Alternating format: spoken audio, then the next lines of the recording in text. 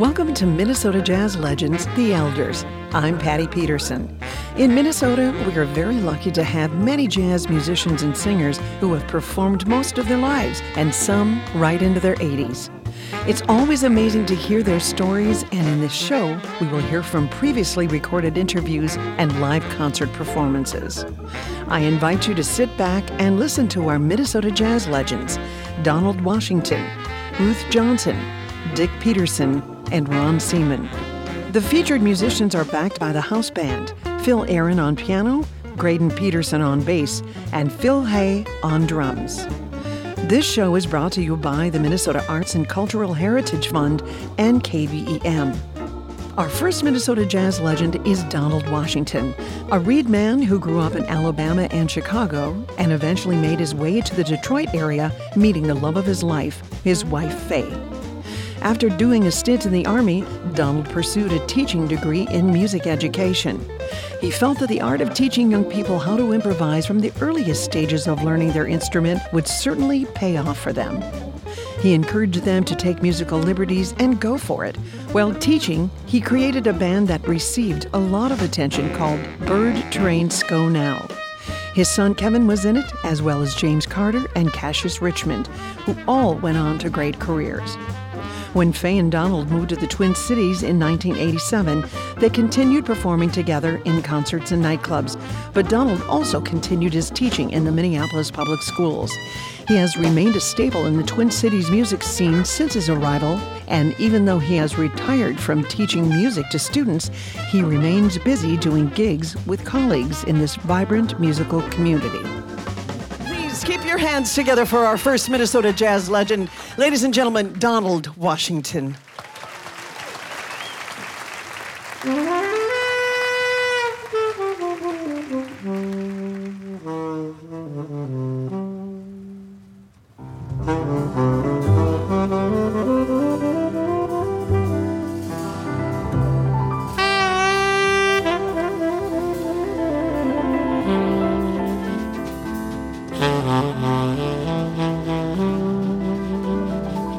I want to welcome to the show Donald Washington, who is our Minnesota jazz legend. Donald, thank you so much for being here. Welcome. My pleasure. First of all, where were you originally born?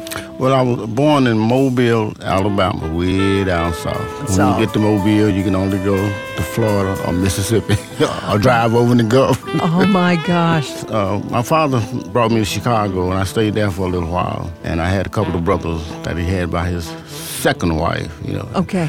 And my musical ear started when I came to Earth, because I've always loved hearing music. And every time I hear somebody rehearsing in a house or somewhere, I'll stop and sit there and just listen. And that was during the time my father got me a clarinet when I was in Chicago, about a freshman in high school.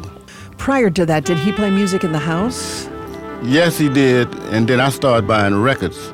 When you think about it, when you started buying records, who did you like to listen to? Well, my first records was bought when I was a sophomore in high school. It was Dave Brubeck Goes to College. And really? Yes. James Moody, Fluting the Blues. Oh, nice. And Voodoo Suite by Perez Prado. And Duke Ellington Live at Newport. That was the first records I bought on 35th Street in Chicago. And I didn't know anything about any of them. I liked the way it looked on the front. Yeah. So at this point, were you already playing clarinet? Yes, I was playing somewhat in high school, just listening whoever I could. It didn't matter whether it was jazz or not. It was just music, period. The singles like Laverne Baker and them was popular during that time. And I was going to the Regal to see all these people. And one of my regrets in life is that my father gave me 25 cents to go see Nat King Cole, and I did not go. And I regret that to this day. Where did you go if you didn't I went to see a movie called Destination Moon. Oh. I didn't miss any shows but that one. And I was a kid now. I was about 10 years old. And I went that Destination Moon just fascinated me. You were just one who was in love with the music. With music. So, did you segue over to saxophone later in your life? Yes, that's when I went back to Mobile, and I was playing the clarinet, and a rock band hired me, and they wanted me to get a saxophone, so I went and found me an alto saxophone. And that's where I started with the saxophone. Spent my last 2 years in high school in Alabama. Okay. At a school called St. Elmo, which is kind of a little rural area about 20 miles west of Mobile.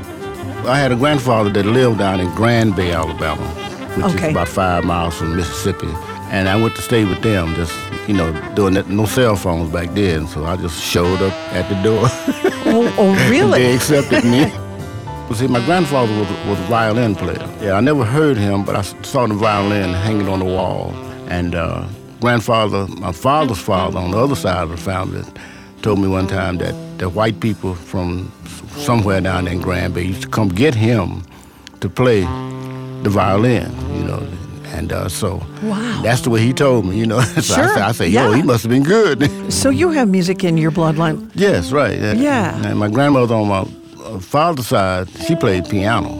See, now it was part of you before you even realized it was a part of you, so like you said. I didn't think about that then, but when I look back on it, that was part of it,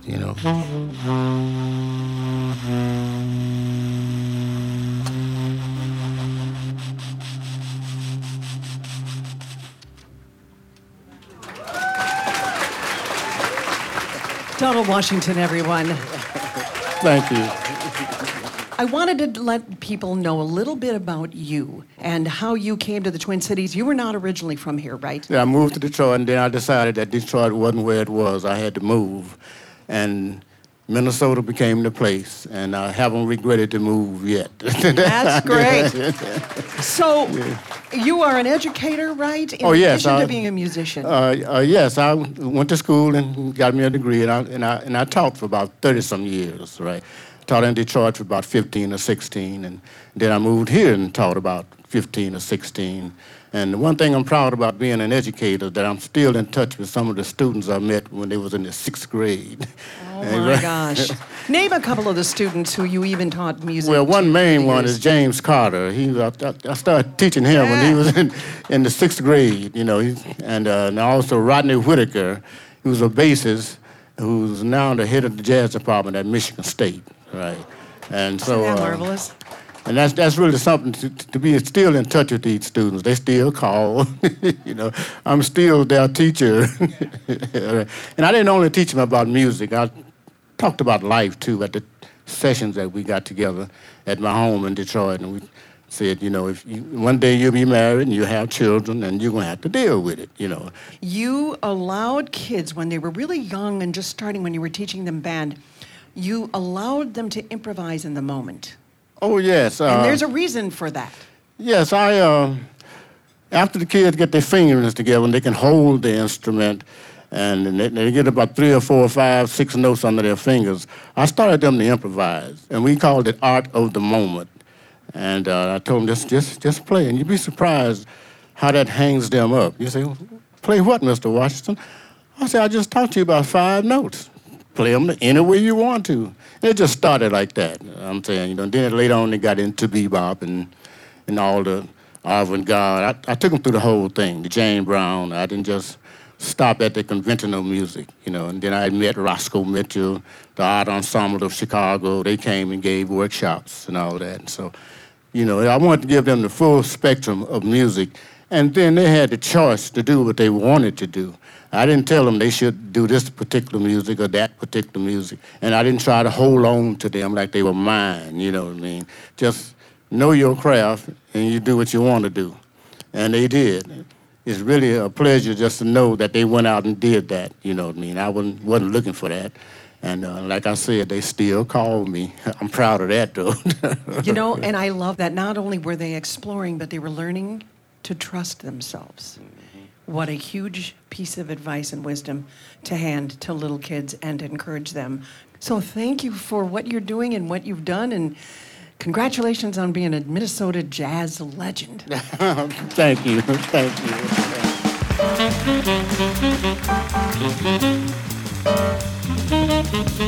And so here you are in Minneapolis, and how did you start playing gigs? What was the first place you went? Who did you meet? Well, the Artist Quarters was going on then, and I had a friend here called Willard Jenkins. Yes. He was living here during that time, him and his wife, Susan. I'm very good friends with them, and he had been to Detroit, and I'd had a record out on the kids group, Bird Train Scodown, and he brought that record back over here, and he knew Imp Orc, which was led by John Devine and Michelle Kenny, and it was an improvisational orchestra, and we used to play at the Walker.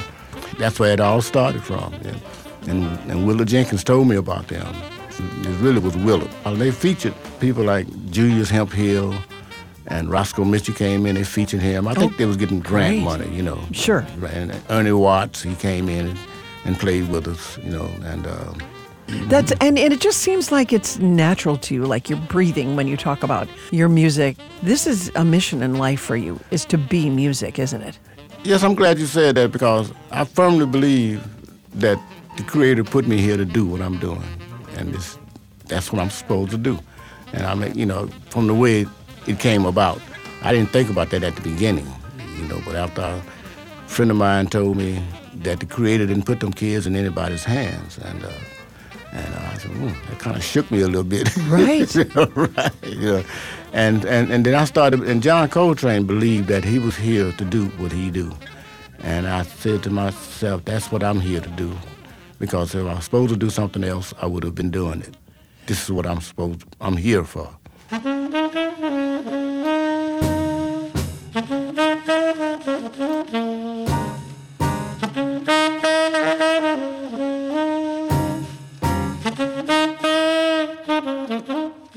But you've also really worked with some big-name people. I'm looking at this. Some of the people, Donald Byrd, Roy Brooks, Jackie McLean, Roscoe, you've mentioned, Roscoe Mitchell, and... Julius Hemphill. and Ernie Watts, Herbie Williams, Watts, James Carter, Reginald Buckner. Talk to me about some of the highlights you've experienced as a musician here. Okay, well, I did a thing here once called... Hubbaphone Henry T. That was dedicated to Henry Threadgill. I went to a concert in Detroit, and he had a Hubbaphone, which is hubcaps off a car, you know, the hubcaps. Yes. And he made an instrument out of that. And I was very impressed with that. And then I came here, I wrote a grant, and they gave me the money to do a composition called Hubbaphone Henry T. And this was the music that I was influenced by from seeing him play those hubcaps. It was hubcaps, you know. Yeah. Because Kevin and I would be driving around in the city here. Every hubcap we see on the ground, we would stop and pick it up. Seriously? Right.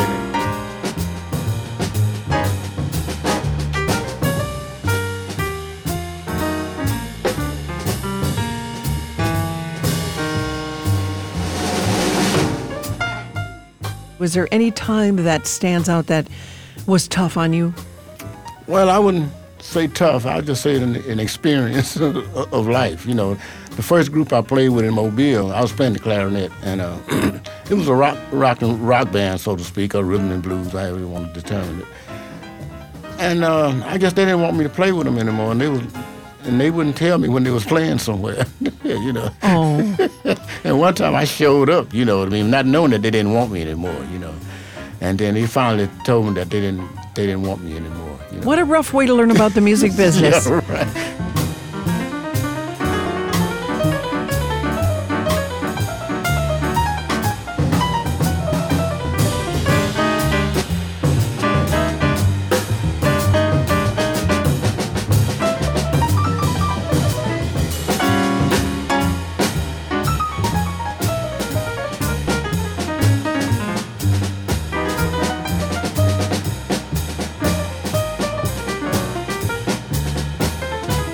If there's a young jazz artist, a young artist wanting to get into the business, what advice would you give them? I would tell them what to practice and what to look for in others, you know, in terms of playing with other people, and you know, make sure you're proficient on your instrument, you know, and whatever he does, you know, and just make sure you talk business with the people. You know, I mean, in terms of getting your money, you know, make sure that is straight.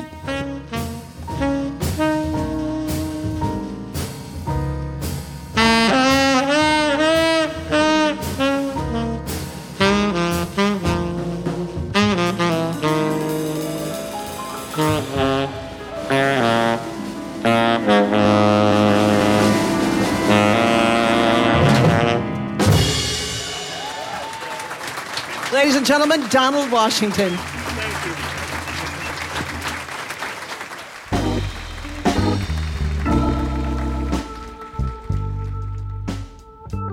Ruth Johnson came to Minneapolis by way of Wisconsin, where she was raised in a musical family.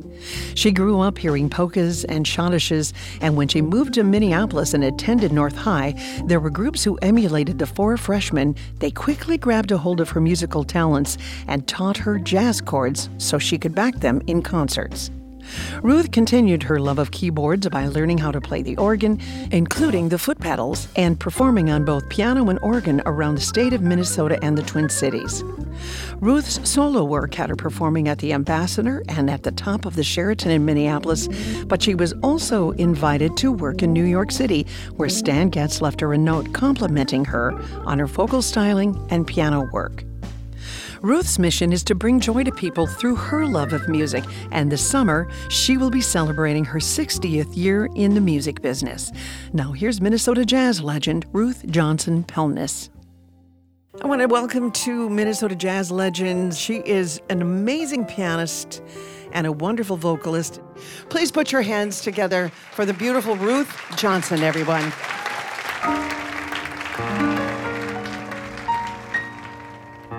Well, every time rains, it rains, pennies from heaven. Don't you know each cloud contains pennies from heaven? You find your fortune falling all over town. Make sure that your umbrella is upside down.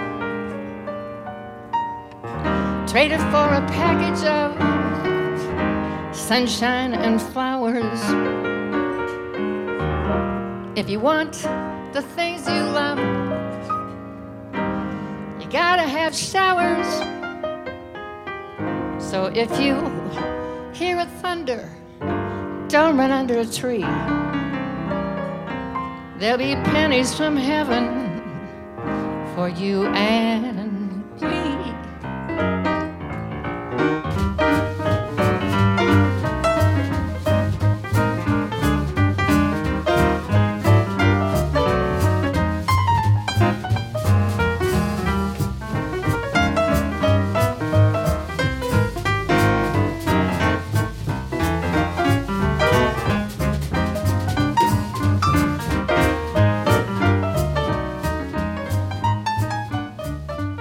Any musical influences while you were growing up? Oh, absolutely. At age 3, my father's band, including my mother and my brother, used to practice at our home. I fell into the whole thing. It just was music, always just followed me everywhere. Every time it rains, pennies from heaven. Don't you know each cloud contains pennies from heaven? You find your fortune falling all over town. Make sure that your umbrella is upside down. Trade for a package of sunshine and flowers. If you want the things you love, you gotta have showers. So if you hear a thunder, don't run under a tree. There'll be pennies from heaven for you and me.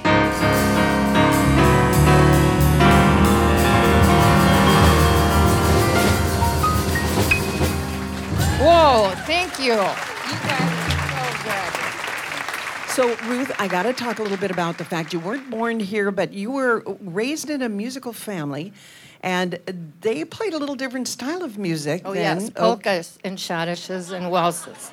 And did you, and what I loved about this is that when they were working together as a family. And playing at our house. And then when they went to go do a gig or a dance. That was my babysitter. Yeah, she went along because there was no babysitter, so she went along and listened to this music. Yep. How old were you when you first started playing the piano? Mom said I used to play a little tune every day, the same tune, about 3.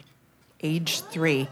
So you had been working with them a little bit, having some fun, and I know that you came to Minneapolis and you went to North High, and those polkas and schottisches quickly changed when you got into the music. You're not going to play triads, now you're going to play these other things, and I have no idea what chords they play still, or what key I'm in still. But this was somebody in school, and you said they had a group like the Four Freshmen. The you remember the Four Freshmen? Freshmen?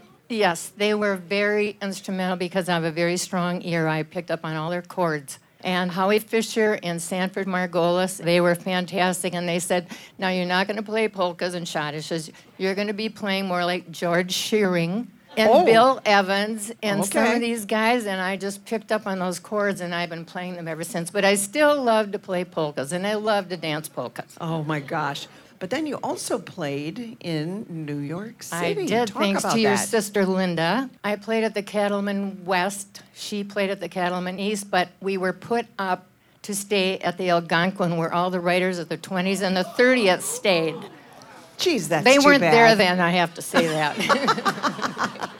And didn't you tell me the story of a very special someone who left you a note to the side of the A piano? little note, I don't know what he ripped it off of, but he wrote on there, loved my music, loved my voice, sound like Chris Connor, June Christie. And his name? Stan Getz. How cool is that? I still have that. That's a very old piece of paper. So you did continue playing when you were in Minneapolis. You played the top of the Sheraton Ritz and the IDS. I went around in a circle in the Sheraton Ritz, if anybody remembers, on the top Oh, my floor. gosh. Yes. All right. But you were also at the Ambassador for Yes, many, for- many years, right? Twice for 13 years total. Oh, gosh. See what I'm saying? This woman doesn't quit. She's amazing. But I was a terrible cook. I didn't have time to cook, so my kids would say, Mom, who's coming over? You're cooking. It's like, oh, okay. Oh, my gosh. Will you do another song? I will do one. Ruth Johnson, everyone.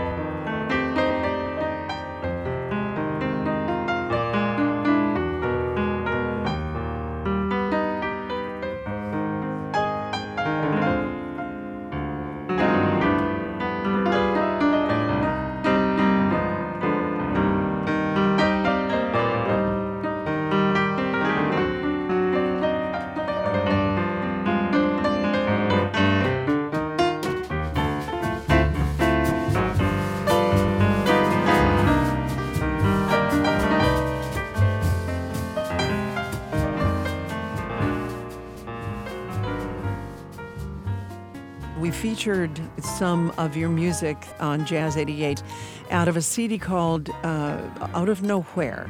Really a great disc. Well, Russ Peterson and I got together and went over to Jim Reynolds' studio in North Minneapolis. And I just sat down at the piano and just was going through a faith book, looking at titles, and all of a sudden it was like Out of Nowhere song came on, which I had always liked. And so I just started playing it, and of course Russ, so fantastic. He just came in with every kind of background possible between a sax, flute, and bass. You came to me from out of nowhere.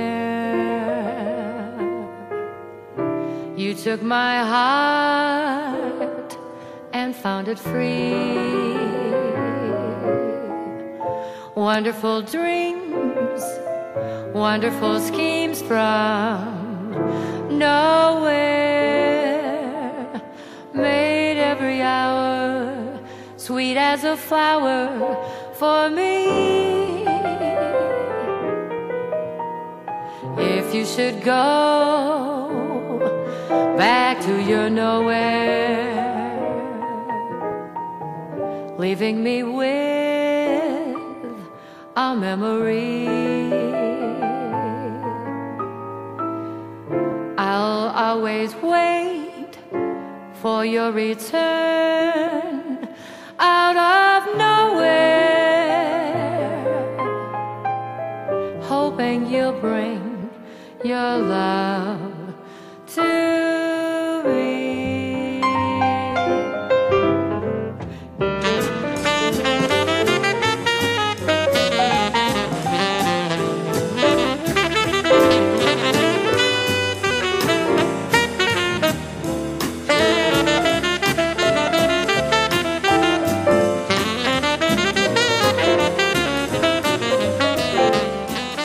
out of nowhere, here comes the new love of your life. He literally came out of nowhere, and he bought my tape, but he didn't have money to pay for it that night. He didn't want to put it on his charge. So he came back and gave me the money for the tape, and then I said, well, you get the tape and the musician with it. And so you ended up with him and spent many wonderful years with him until almost this 27. Winter. You came to me from out of nowhere. You took my heart and found it free. Wonderful dreams, wonderful schemes from nowhere. Made every hour sweet as a flower for me. If you should go back to your nowhere, leaving me with a memory,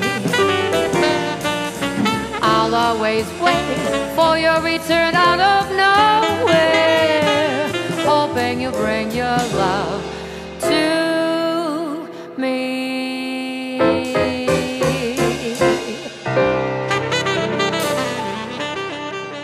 You had done some work on a cruise ship for that was on the Yangtze River. Yes, Marilyn Sellers says, Ruth, I need you to come with me on a cruise. I need you to back me up.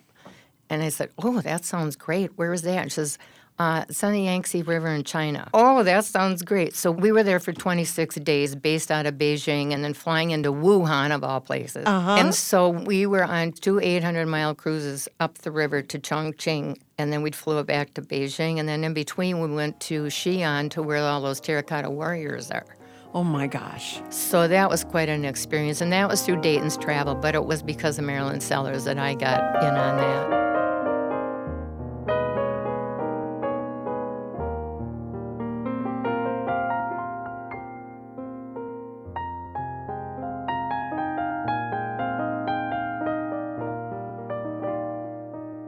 Can you think of a low point in the music industry that was disturbing or very discouraging? I have never really been discouraged. I don't dwell on anything like that. Oh, okay. How about a high point in your musical career? Having a chance to play in New York was great. I really enjoyed that. I got to go to plays during the day and jazz clubs at night. Ruth, how old will you be on your next birthday? Well, I just turned 81, and I'm not going to push it. I don't blame you. And if I can share with you something my mother would say, age is a number and mine's unlisted. I love that. I love it. Thank you for doing this. This is just a beautiful woman. I'm going to cry. Your tears are because she went through a loss this year of her husband. And this is so brave and wonderful of you to come up here and do this, and I love you. He'd be so proud. He'd be. Yeah. He's such a fan, such a fan. And so are we. Ruth Johnson Pelnis, everybody. Love you, honey.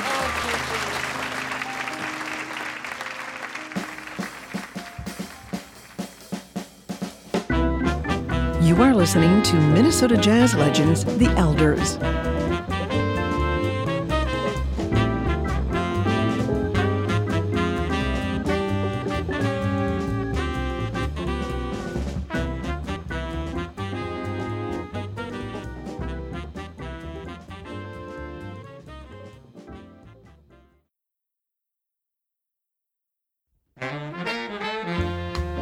Our next Minnesota jazz legend is Dick Peterson, the left-handed banjo man and leader of the Barbary Coast Dixieland Show Band.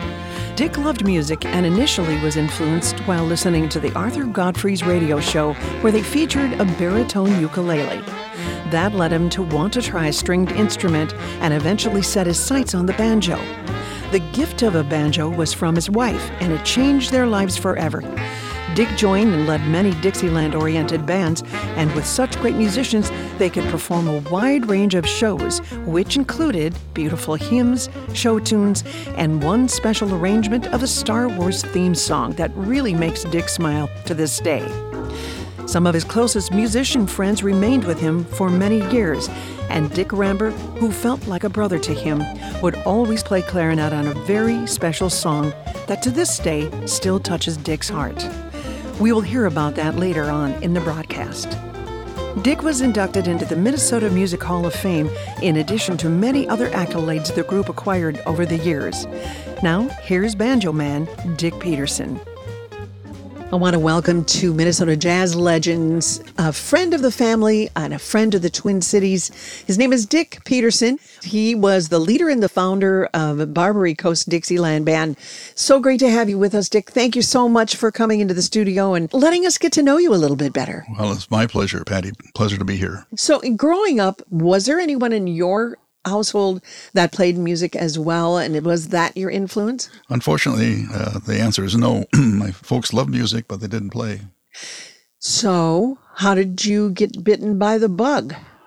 Well, CCO at that time, in the 60s, was featuring Arthur Godfrey on their morning show, and as I was traveling in my insurance career, I always had CCO on, and I always liked the sound of the baritone ukulele that Arthur Godfrey played. Okay. So were you impressed enough to go and learn how to play it?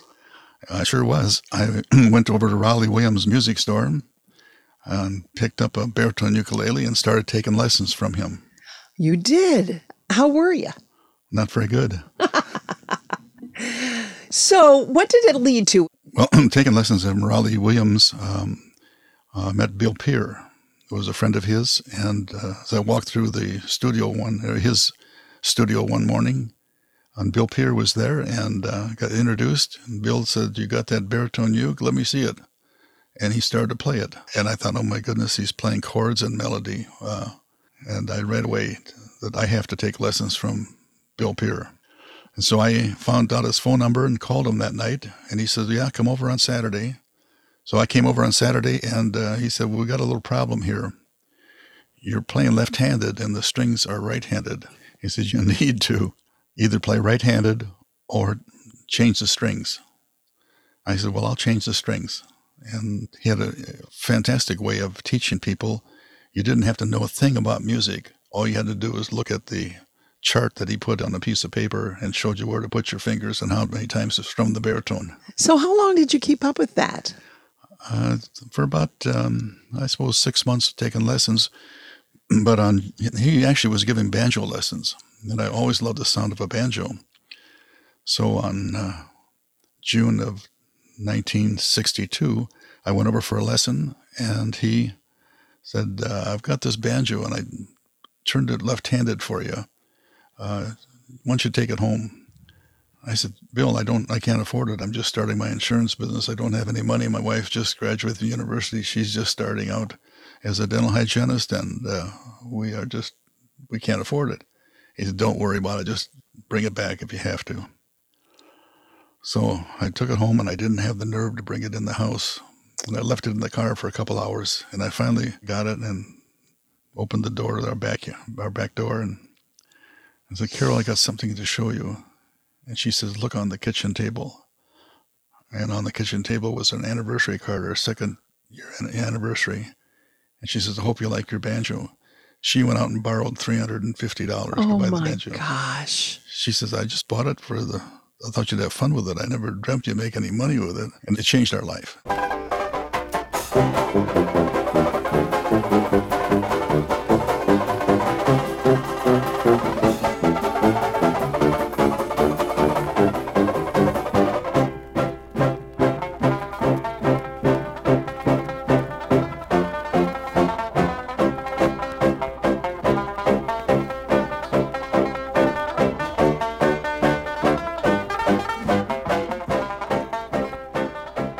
I'm seeing in your history that you had done some work at the Golden Garter, and you had something going on the second floor up there. What was that experience? Dave Wesley actually started the Barbary Coast Band, and he originally had the Levy Loungers at the Golden Garter. And Dave Wesley was quite a showman and quite a banjo player, and he had this group called the Levy Loungers, and they were there from 61 to 64. And they decided that they wanted to go to Diamond Jim's, a nightclub in Lilydale. And one of the fellows in the band, Don Lunning, the banjo player, did not want to go full-time playing. And so he stayed behind, and he then hired me, and we had a banjo band. We ended up calling it the Riverboat Ramblers. And so 1960, I went over to Dick Ramberg's house. I asked Dick, would you be interested in joining our band? We're playing every Friday and Saturday night at the Golden Garter. And he said, well, right now I'm with Doc Evans, and we're at the Gaslight. But Doc Evans is taking a sabbatical, 90-day sabbatical, so I'll be free. So Dick and I joined up, and he's been like my brother ever since. So incredible. So I understand that you were calling it the Riverboat Ramblers, but that isn't the name that it ended up to be. I wondered about that name and when you chose to change it. Okay, going back to the Golden Garter when we were the Ramblers, the 1965 flood shut down the place. Okay. And so I stopped playing, and just taken a kind of a hiatus. And Willie, your father, was hiring Dick and I to do some jobs and gigs. But in spring of 67, Dave Wesley called me, and he said, I want to start another band with 5 banjos, piano, tuba, and drums. And we're going to call it Doc Wesley's Barbary Coast Banjo Band. And I said, that sounds okay. Well, we got rehearsing all that summer of 67. And November 3rd of 1967, we had our grand opening, and the place was absolutely packed. 250 people there, just having a ball.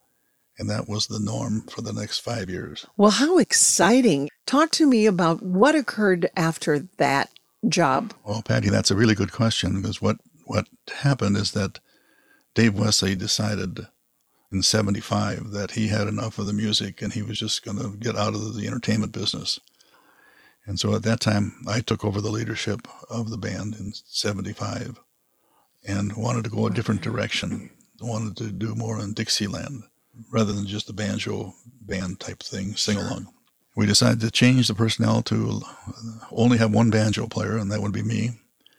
And Dick Ramberg was on it. We hired Tom Reckdahl on trumpet.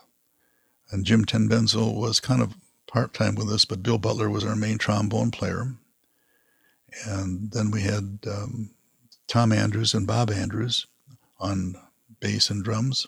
Choosing to change up some of the format and the songs and the personnel, when you changed it so dramatically, what kinds of shows did you play then? We did a lot of corporate shows at hotels, and those years that was kind of the rage that the corporations had the money and they wanted to do that. And that time we had Russ Peterson, your cousin, who joined us. He originally started playing string bass with us because he can play anything. And it turned out to be our trumpet player.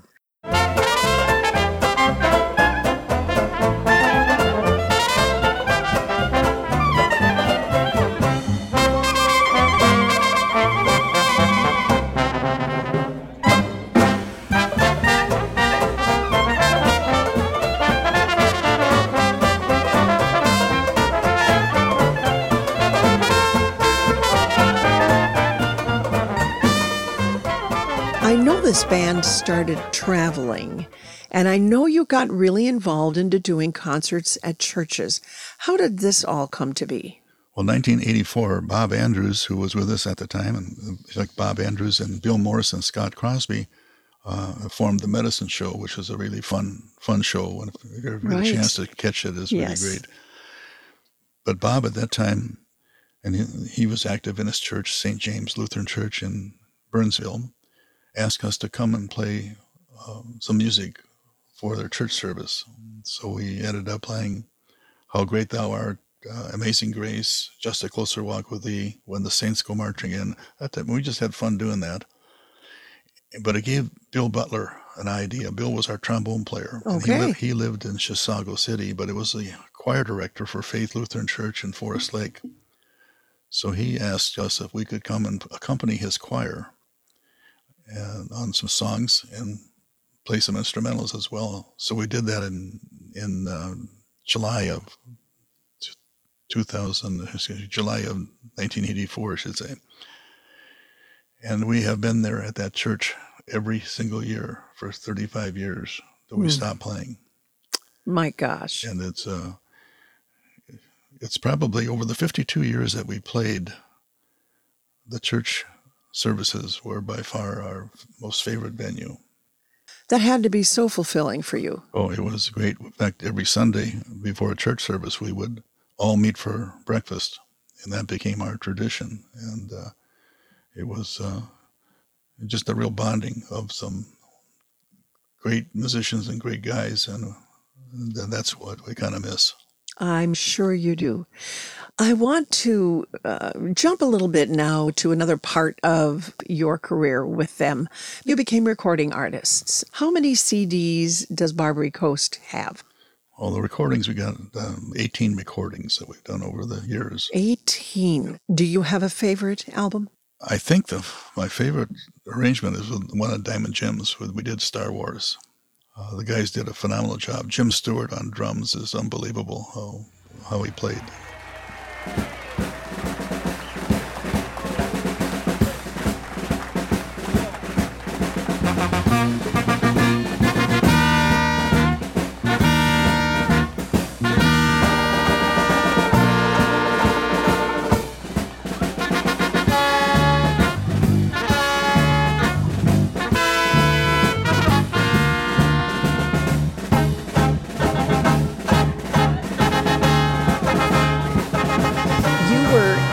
Into the Minnesota Music Hall of Fame. How did that feel? It felt great, but it was not me. It was the Barbary Coast Dixieland Band that was inducted. And how that came about is we were at the State Fair in 2000, and Bruce Bradley had a polka band. It was a great polka band, and we shared the stage with him, a heritage stage, and got to be friends with him.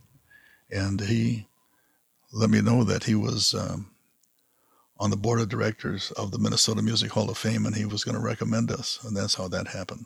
It was quite an honor. Well, congratulations on that, and it is quite a ceremony, isn't it? It was fantastic. They asked us to play, and we did. And I'd like to say something about Dick Ramberg. His signature tune, whether we played the fairgrounds or whether we played corporate shows or churches, was Just a Closer Walk with Thee. And he could play it. It's just, he was different because he played it right from the heart. You could feel it when he played. It was just so emotional. But something happened on September 30th of 2012 where we were at Middleton, Wisconsin, and there was a St. Luke's Lutheran church there. And usually he would play Closer Walk for an offering. And that was just pretty normal. So the first service, we played Closer Walk. It was great. Second service, he started playing. Have you ever heard some music that just gives you goosebumps? Oh, yes. Well, that was right there with Dick. And I turned to Russ, and he was just, his mouth was open. He says, wow. He says, we've heard him play this hundreds and hundreds of times. And I couldn't believe he was just giving it his all. He was incredible.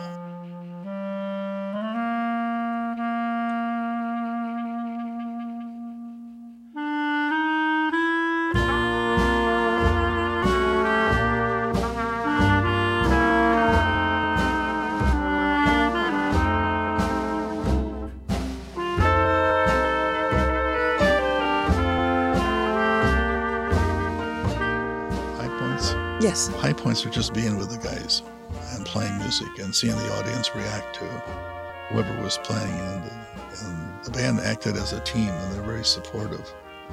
And it was just fun and just special to be able to celebrate the Lord with our music. And you have. Thank you, Dick Peterson. Oh, thank you, Patty. Been a pleasure being here.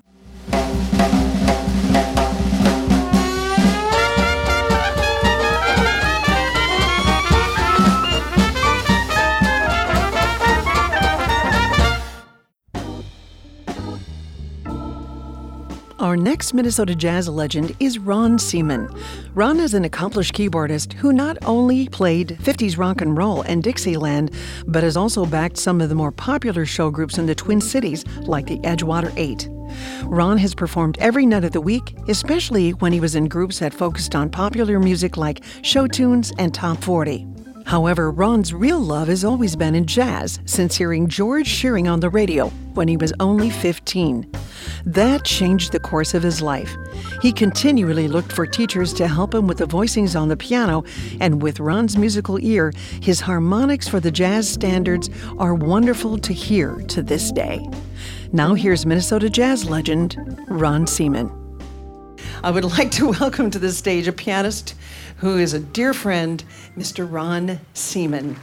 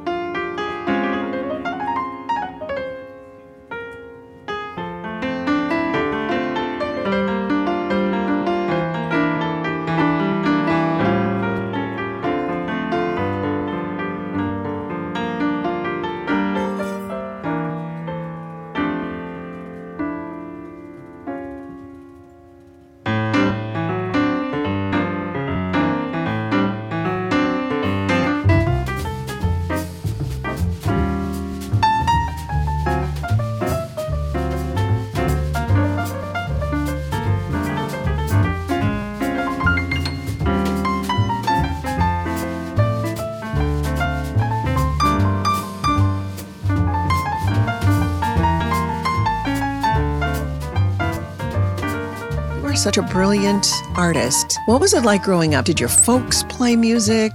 My folks wanted each kid to take piano lessons, and we all started right around 7 or 8. My dad was a trumpet player. He got us involved with music, and I found myself taking lessons, and I just loved it. Right around 6th grade, the band director said, we're low on trumpets. We need more trumpet players. Good. It morphed itself into baritone horn. And the baritones always play the counter melodies, all the really cool melodies that the rest of the band isn't playing. If you listen to a Sousa march, you'll hear the baritone horns are doing all the fun stuff. I loved all that. I was in band from 6th grade to all the way through high school, as well as took piano lessons the whole time. I used to listen to a station that was coming from the South that played jazz, and I heard George Shearing playing Lullaby Birdland. And I said, whoa, wait a minute, what is this? It flipped me right over. And I said, I've got to learn. I had no idea what he was doing. I had no idea what it was. This was a whole different thing. It was a piano player, and he was improvising. And I thought, what the heck? I really liked it.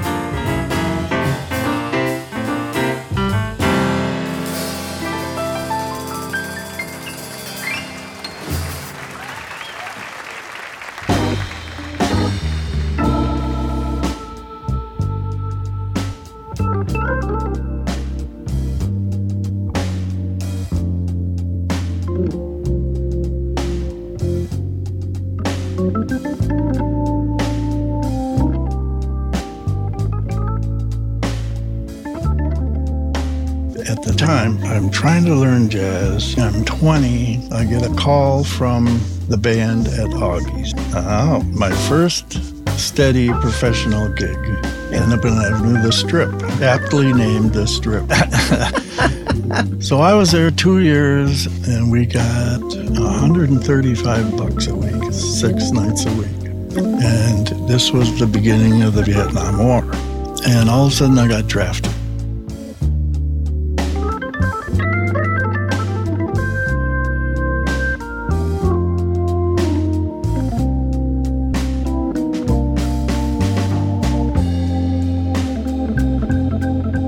Well, I knew the minute I got drafted, I had a month to get my affairs together. I went down to B.A. Rose Music and rented a baritone horn. And my thought was, if you have a skill in the Army, that's what you get to do. Well, I thought, if I'm a baritone horn player, I'll be in the Army band. They're not going to send me into combat if I'm in the band. I never went over there. No kidding. 2 years. Where were you stationed? Fort Leonard Wood, Missouri, because you have to go through basic training, 8 weeks. And during that 8 weeks, they'll say, who wants to audition for the band? And so I auditioned. They said, great, you're in the band. After the 8 weeks, I went right straight to the band. And I was a platoon sergeant, by the way. I got promoted. So I'm in charge of 45 guys in the barracks. I got my own room. So anyway, I ended up in the band. It was great. I'm playing back like in high school. I played gigs at night because off the base, there's always clubs, bars, strip places, all of that, and they all had bands in them. So I would play that 4 or 5 nights a week and did the band thing during the day.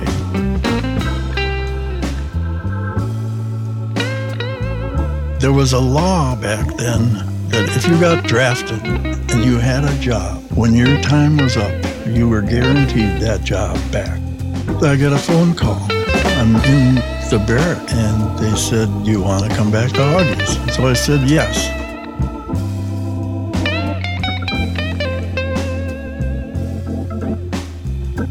I was in so many groups like that. I'm playing My Fair Lady. We're doing all those clubs 10 years, and I'm not learning George Shearing anyway. I'm still not making the money that I need to be making. For one thing, I got married in 72, had a baby at 73, and now I've got a family. I'm thinking this is maybe not the best way for me to support a family. So what do you do?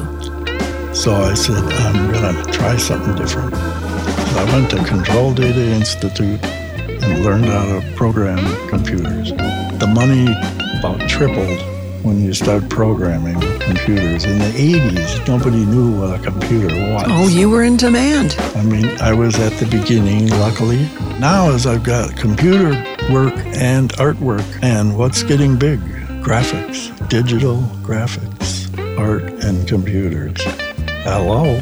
And I went all over the country as a technical repair guy.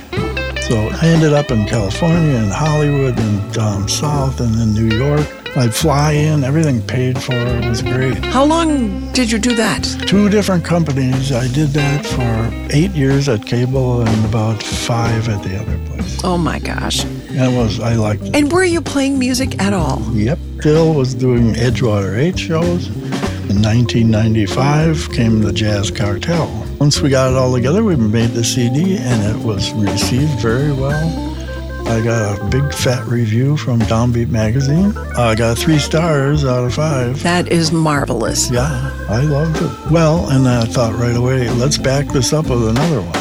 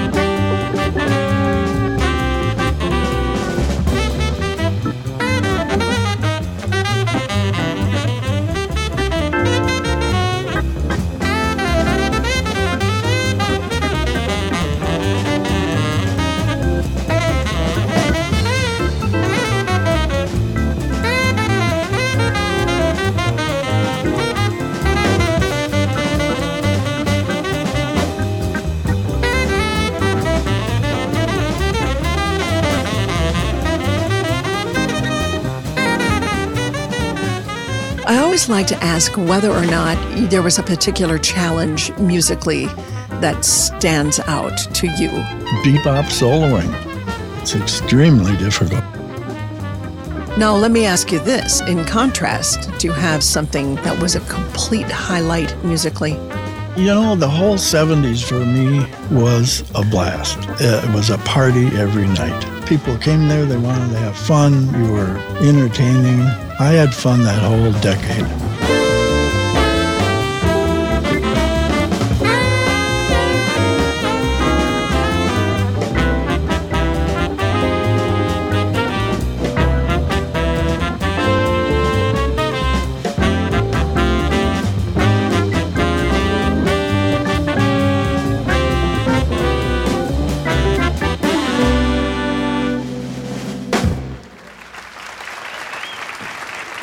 What do you still want to do? You want a gig? Do you have any more Take gigs? a nap. No? Oh. Okay, Ron, do you have any more gigs coming up? I do. I figured out I got enough hair for about 5 more gigs. Ron, will you do another song I for will. us? It's Ron Seaman, everybody.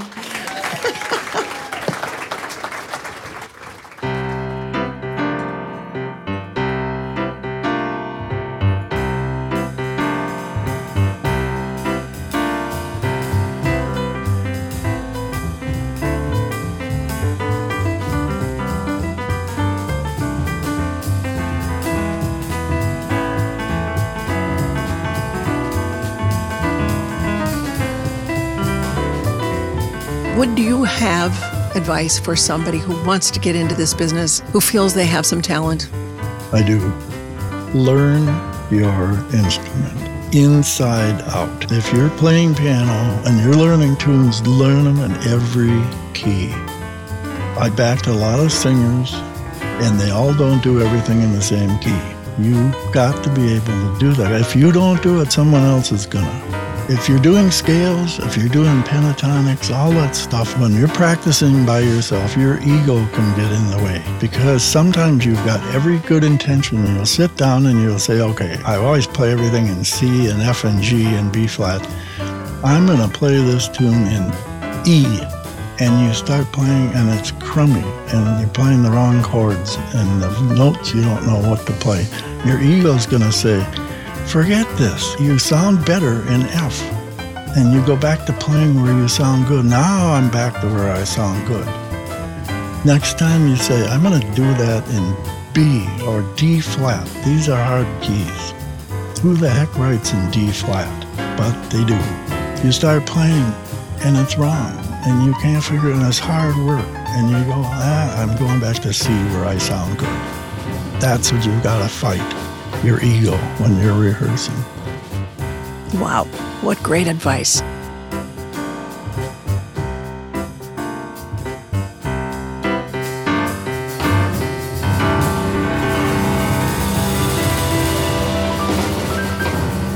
Ron Seaman, thank you so much for being here with us. Jazz legend Ron Seaman. Well, thanks. It was fun reminiscing. You've been listening to Minnesota Jazz Legends, The Elders, executive producer and host, Patty Peterson.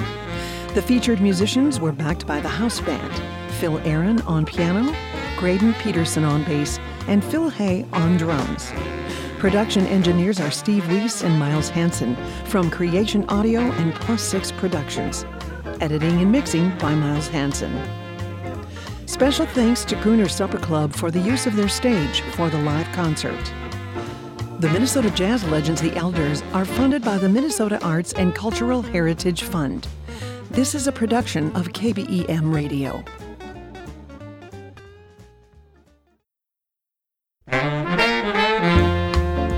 Welcome to Minnesota Jazz Legends, The Elders. I'm Patty Peterson. In Minnesota, we're very lucky to have many musicians and singers who have performed most of their lives and some right into their 80s. It's always amazing to hear their stories, and in this show, we will hear from previously recorded interviews and live concert performances. We will learn about their start in the jazz scene, their high points and their challenges, and finally, their continued passion for this art form. Our musical guests are familiar to many, and I hope by the end of this broadcast, you will know them even better. I invite you to sit back and listen to our Minnesota Jazz Legends, Art Resnick, Carol Martin, Maurice J. Cox, and Kenny Horst. The featured musicians are backed by the house band, Phil Aaron on piano, Graydon Peterson on bass, and Phil Hay on drums. This show is brought to you by the Minnesota Arts and Cultural Heritage Fund and Jazz 88. Pianist, writer, and recording artist Art Resnick is our next Minnesota jazz legend.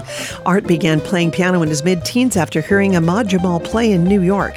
He's not only toured and recorded with Twin Cities legendary players, but also some of the best-known jazz dignitaries in the world, such as Freddie Hubbard, Nat Adderley, and James Moody. Please help me welcome to the stage Art Resnick. What I'm going to do is play a couple of tunes that I wrote. I lived in Paris for a year, and I wrote one of them in Paris. It's called Soleil Revenu, which means return of the sun.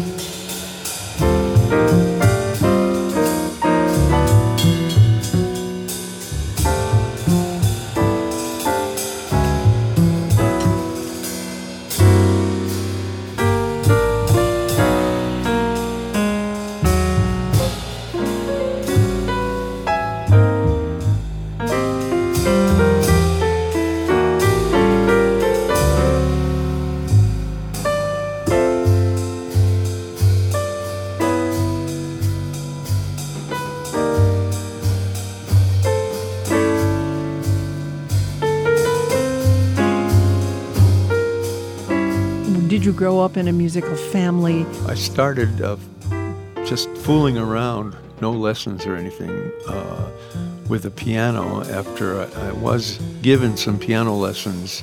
That was when I was like, 10. And then when I was about 14 or 15, and I begged for a piano. We got an old rickety upright. I started just playing. My first jazz influence was from my uncle, who managed Basin Street East, where Peggy Lee, Ahmad Jamal, and his uncle introduced me to Ahmad Jamal. Well, that blew me away. He is just a master of form. Ahmad, he would take a common standard and turn it into something. And that was a very strong influence on me, and that's what I do.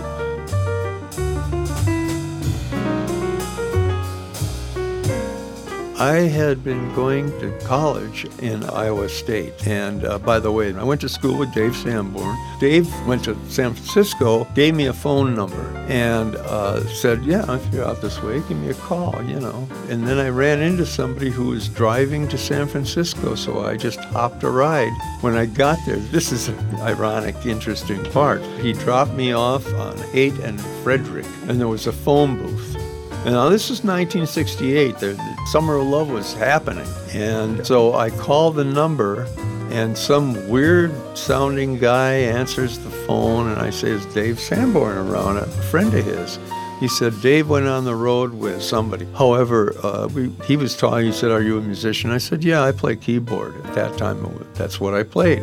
He said, well, we just lost our keyboard player. By that time, I had been playing a lot of jazz, but I was also playing, electric keyboard, Rhodes and harpsichordy thing and so forth. Sure. So that's when we played in this band that it was first called New Salvation Army Band, BANNED, but it became Salvation. ABC picked us up. In fact, the producer of John Coltrane, Bob Thiel, was our producer for these two albums. They were trying to get into rock. We were invited to do the Fillmore East. We rode a bus. We had this crazy-looking bus, rode it all the way to New York. When we were in New York, they had a meeting, this long conference table with all the heads of their departments and the president and everybody else. And the lead singer jumped up on top of the table and started singing and doing stuff, and everybody was just too crazy for them. They immediately dropped it.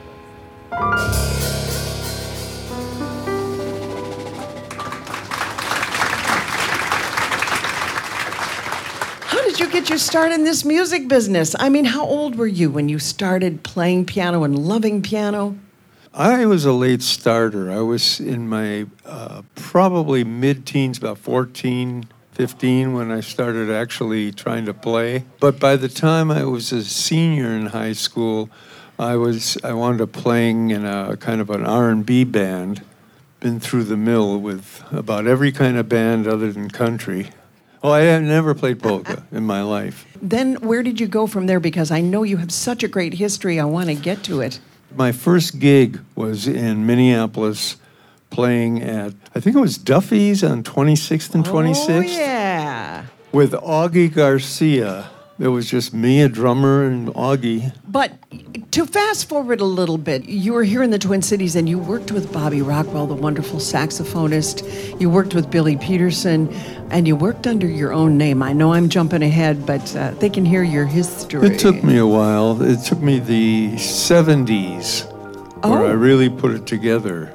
I mean, I worked hard on playing jazz, listening. Back then, we didn't have like schools and all the rest of that stuff. It was mostly you had to listen to records and learn to play by hearing it. And wound up recording with Billy and wonderful drummer Paul Lagos, who loved his and work. Bob Rockwell.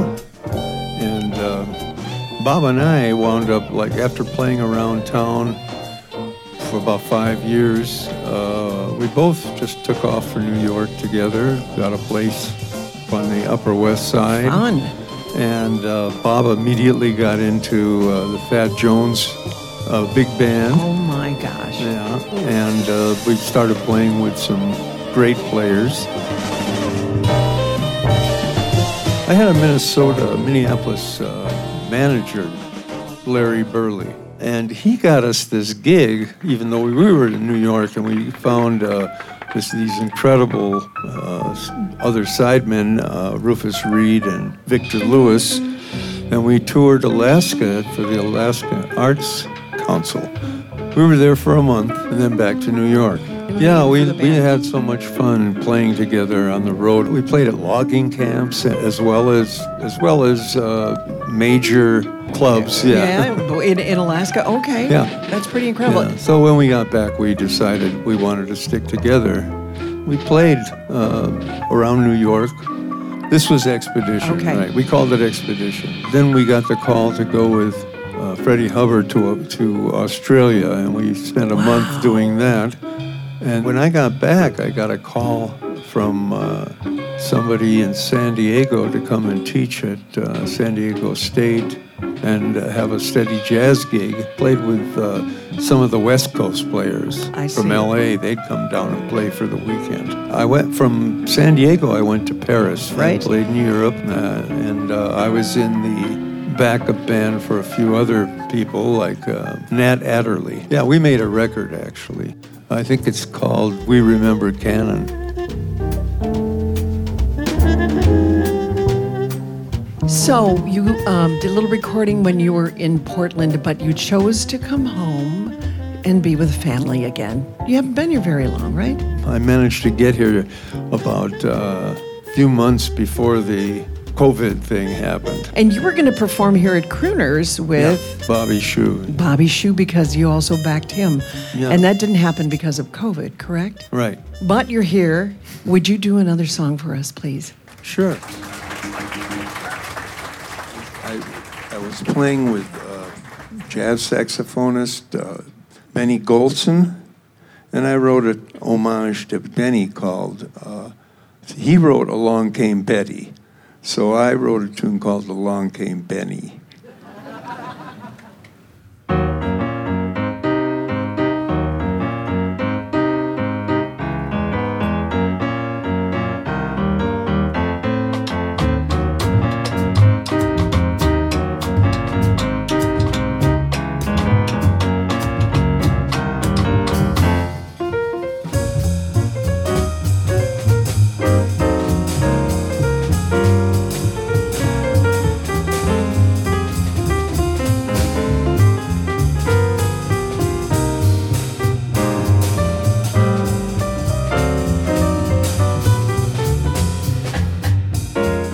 Well, I literally gave up playing for about 2.5 years before I came here.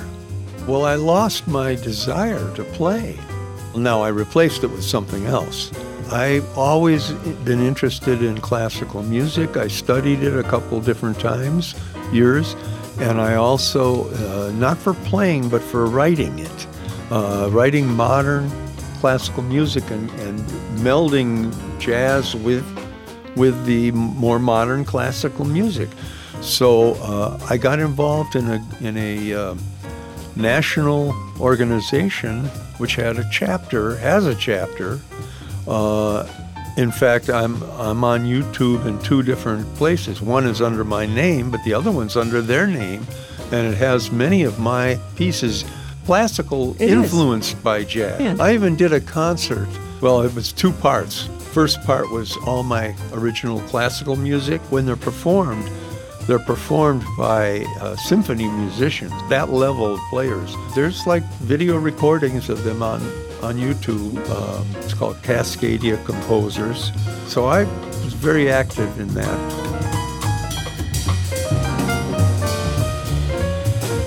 What advice might you give a young, up-and-coming artist about their art? I was about to say, find another job. Like, play, get inspired from within. Make statements, make a story. When you solo, tell a story. Or even if it's a ballad, say something meaningful that you feel inside that an audience will relate to no matter what kind of music they listen to. And that took me 50 years to learn. I can honestly say I think I'm beginning to do that now. Really take a whole solo, telling a story with it.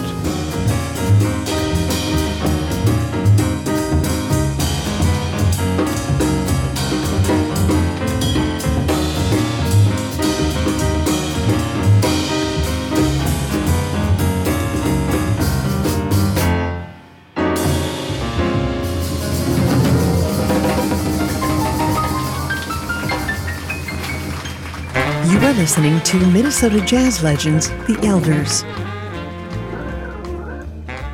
Carol Martin, our next Minnesota jazz legend, began her career at 19 years old, and although she could sing any style of music, fell in love with the sound of jazz in her early 20s. Carol's passion for a great lyric and her overall musical delivery brought her to some of the most prestigious supper clubs in the Twin Cities, performing with Percy Hughes and Buddy Davis, and eventually to the club that brought her the most joy, the Artist Quarter. Carol has been inducted into the Minnesota Music Hall of Fame and has had a day proclaimed in her honor in 2004. Here's Carol Martin. They're writing songs of love, but not for me. A lucky song of love, but not for me. With love to lead the way, I've found more clouds of gray than any Russian plane could guarantee.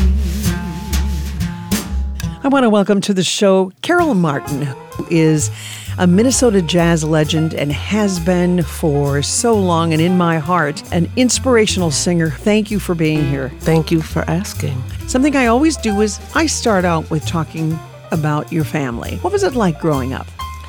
Well, I grew up with 3 sisters and mom and dad, of course. We did have music going all the time, but a lot of that had to do with my grandfather, Jay Gould, who was the circus man. He had 9 children. They were all entertainers, dancers, singers, musicians. And so that's where it all started. When I needed to work, I decided I could sing because everybody else in the family could. I loved so much music. And my sister and I, we both played piano, so we could play for ourselves, and we bought all this sheet music every time something came out. And at a store in the Twin Cities, you would go and buy it? And No, actually brought up in Faribault, Minnesota. And you're what age with your sister at this point? We were probably 10 and 12. Did you end up joining the troops of your aunts and uncles and your grandfather? I never was in the circus itself. How about your folks? After they married, my mother quit. How did you use that voice of yours? My sister and I were both in a group called Triple Trio. That was in Faribault as well. It was, as okay. well. What kinds of shows did you do? Well, it was just musical shows when the choirs appeared, and we would then perform with the Triple Trio. I really didn't ever think of pursuing it. It was more out of necessity at one point. Talk about that experience, because you obviously made it to the Twin Cities. And at what age did you move up here? I was 16. Did it enter your mind that you could sing and maybe make a living? No, it never entered my mind.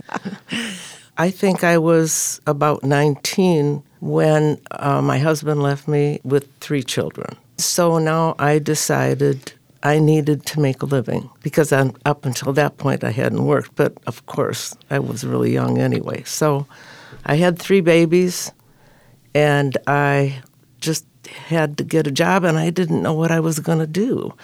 And then that's when it occurred to me, well, you know, your family is all full of music, and so why can't you? I decided to start at the bottom, and what I thought was the bottom for clubs.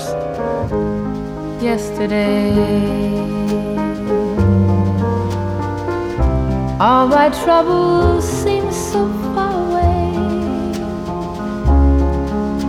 Now it looks as though they're here to stay.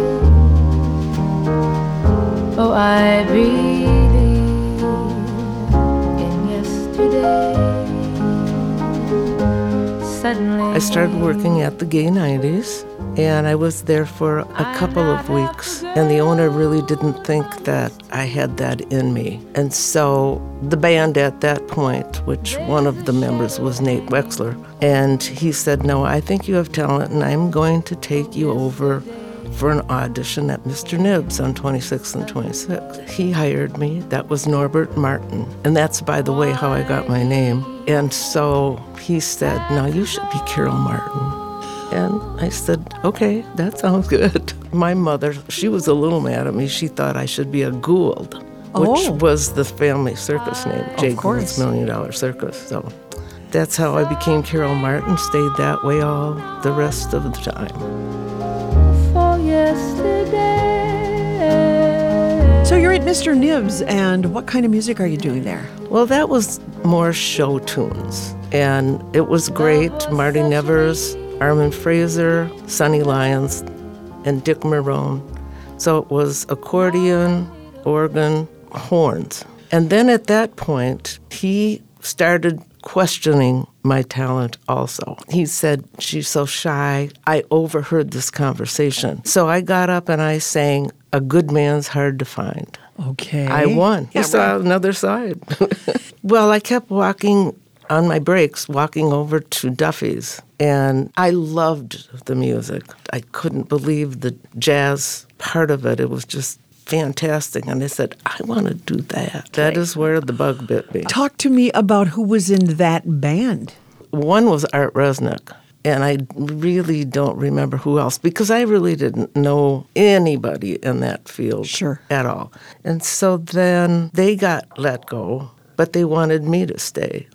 Then I'm working with a group called Terry and the Pirates. Now that's a total turnaround from the music I was just doing with Art. So it was challenging, but I needed the job, so I stayed. And then what happened next was simply amazing to me. Irv Sheckman came from the White House, unbeknownst to me, and they had 2 rooms of entertainment, the apartment, which was a private club, and the Bamboo Room upstairs. I went out there to see him because he invited me out, and he said, I'd like you to audition for me. And I said, fine. Where would you like to do this? He said, well, just sit down at this table and sing to me. And I sang The Nearness of You, and he hired me. And I was there for 1.5 years. Because in those days, you could stay in the clubs, and you'd work 6 nights a week, most often, and they'd keep you forever. He had national acts coming in, and so what we would do is we would alternate sets. I'd go down to the apartment. They would go to the Bamboo Room. Can you remember some of the musicians you worked with at the White House? The first one was Buddy Davis, and what a wonderful man he was. Talk about him. What instrument did he play? He played piano. Okay. And really, at that time, that was all I had, was piano It was wonderful music. I used to cry coming home at night because I thought Buddy was so wonderful and I was such a novice. And so what he did, I'd go over to his house, I'd sit on the piano bench with him, and he would sing songs, always a verse. And then he'd say, okay, you do it. He expected a lot, and I delivered. I loved verses. Do you have a favorite? Well, the verse, probably Blame It on My Youth. You were my adored one, then you became the bored one, and I was like a toy that brought you joy one day, a broken toy that you preferred to throw away.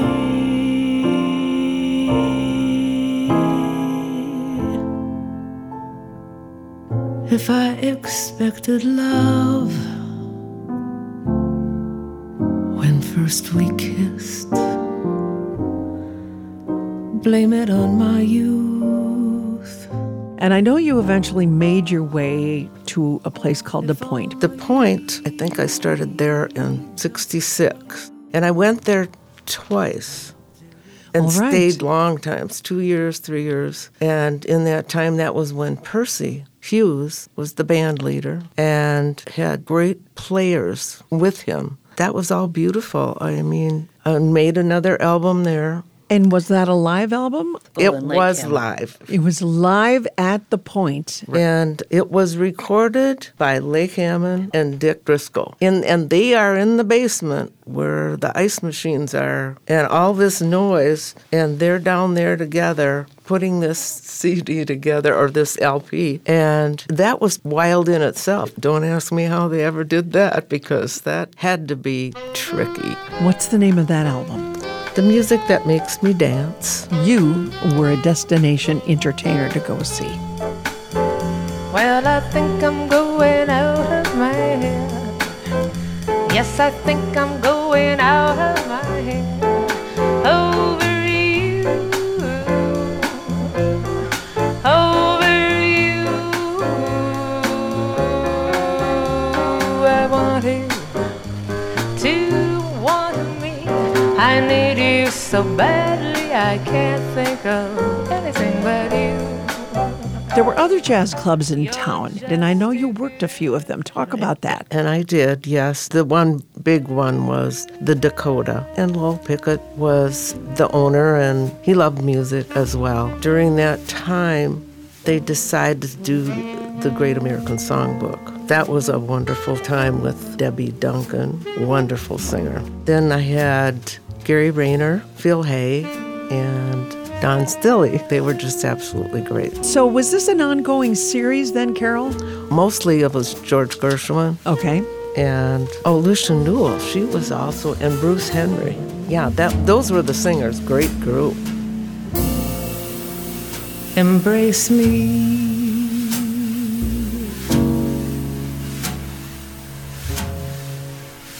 My sweet embrace of you.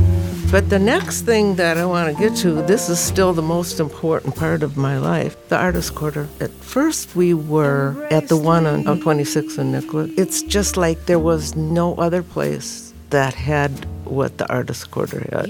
And then eventually Kenny took it over. And Kenny Horst is your son-in-law? Well, that was by far my most favorite place. I mean, not just a place for me to sing in, but watch the people come in and how they appreciated what was going on and the respect they had for musicians.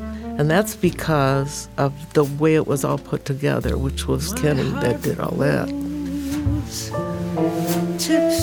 The CD, Pieces of Dreams. Talk about this recording experience. That was actually done the morning after New Year's Eve, early morning. Okay. We're talking 8 o'clock in the morning. That was crazy.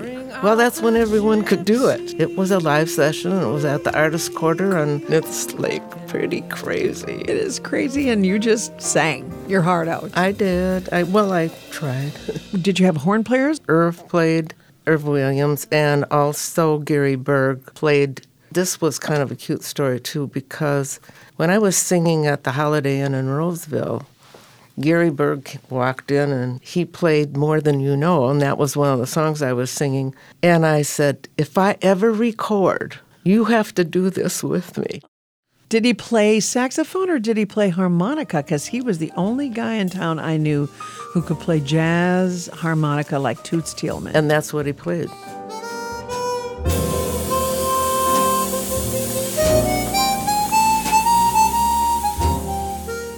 That's not your only CD that you have made in, I'll say recent past, but you made a second one, too, that I know we play here at Jazz 88. Right, and that was done with Rick Germanson from New York, that Kenny, at the last minute, got him to flew him in.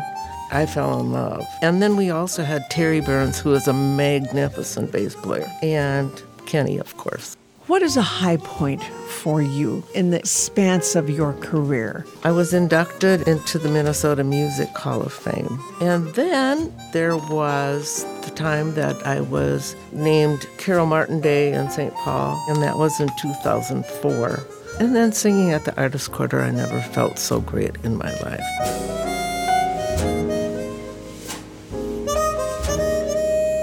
Would you have a piece of advice for up-and-coming jazz musicians and singers? The best advice that I would give is don't give up. Just keep going forward. You'll get there. I did, and if I did, you can too.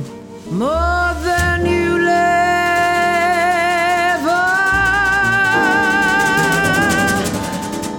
know. Carol Martin, thank you so much. You're welcome. Thank you. You are listening to Minnesota jazz legends, The Elders. Our next Minnesota jazz legend is Maurice Jaycox. Maurice has been a part of the Minnesota music scene since his late teens. He started playing flute, eventually segueing into baritone sax, and when Maurice joined the R&B group Willie and the Bees, he also became known for his vocals. Since his early teens, Maurice has always embraced jazz, and today, this award-winning jazz vocalist finds himself touring the country with a tribute show to Nat King Cole. Would you please help me welcome to the stage the incredible vocalist, Mr. Maurice Jaycox. Out of the tree of life, I just picked me a plum. You came along, everything's starting to hum. Still, it's a real good bet. The best has yet to come. The best is yet to come, and they won't let me behind. You think you see the sun, you ain't seen it shine. Wait till the warm-up's underway. Wait till our lips have met. Wait till you see that sunshine day. Ain't nothing like it yet. The best is yet to come. They won't let me behind. The best is yet to come. Comes the day you're mine. I grew up in a church, Baptist church. My mother had a beautiful singing voice, and I sang in the junior choir for a while. My mother backed anything I wanted to do. My mother was the one who had me taking piano lessons at 3. She used to take me to musicals. She took me to see Leontyne Price and William Warfield at Northrop Auditorium. She was the premier soprano touring in America. Yes. She took me to see Marian Anderson. She enrolled me in arts programs at the Institute of Arts, and she introduced me to a world of art and music and beauty. Comes the day you're mine. I'm gonna teach you to fly. We've only tasted the wine. We're gonna drink the cup dry. Wait till your charms are right for these arms to surround. You think you've flown before, but you ain't left the ground. Wait till you're wrapped in my embrace. Wait till the lips appear. Wait till you ease that sunshine place. Ain't nothing like it here. The best is yet to come. They won't let me find. The best is yet to come. Comes the day you're mine. Comes the day you're mine. Comes the day you're mine.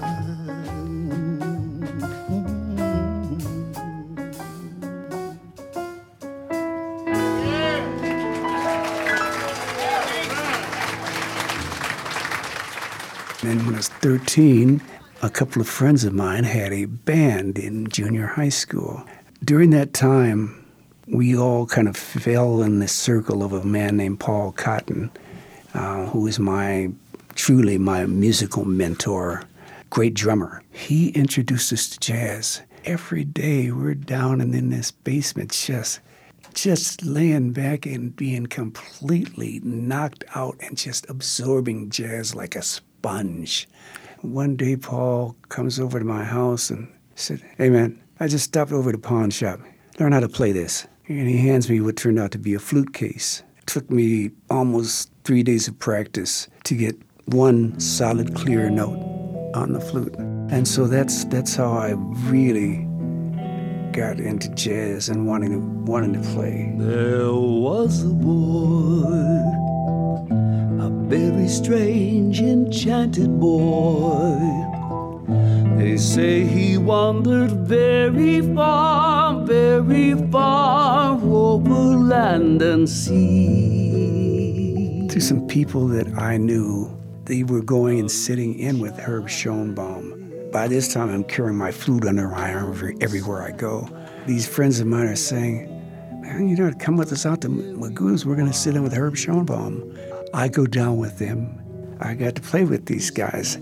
Over the summer, I'm playing flute and tambourine, and I've developed this flashy style of playing tambourine, and that I made up myself. To jazz? Using my hand and elbows. Schoenbaum's trio played nothing but Brazilian music. He had his own show. Here I am with my tambourine, playing my 2 or 3 songs on flute. The crowd loved me. I'm almost addicted to it. Going down on Fridays, and he knew that somebody was going to come and say, "Why don't you have Maurice up?" And it always happened. My popularity with the crowd grew and grew.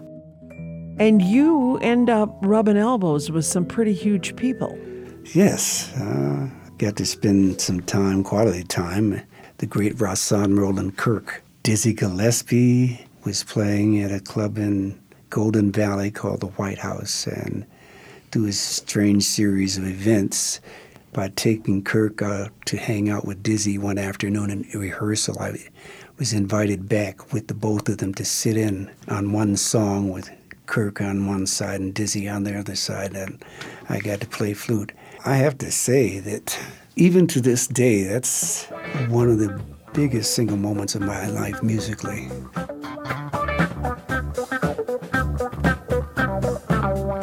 Willie Murphy and I both went to Central High School. I see. And Willie was a year or so ahead of me. And next time I saw Willie, I've never called him Willie, Bill Murphy to me, always will be sorry, but he's Bill. And it was around that time that Murphy started saying, "Oh, I got this idea, man. I want to play a band. I want to make a band and play some stuff that I want to play and play some funky music, some good music. You guys interested?" He's asking, going to all of us. Sounds good to me, yeah. I didn't have anything better going on. Actually be in a band, somebody wanted to take this and make it into a unit.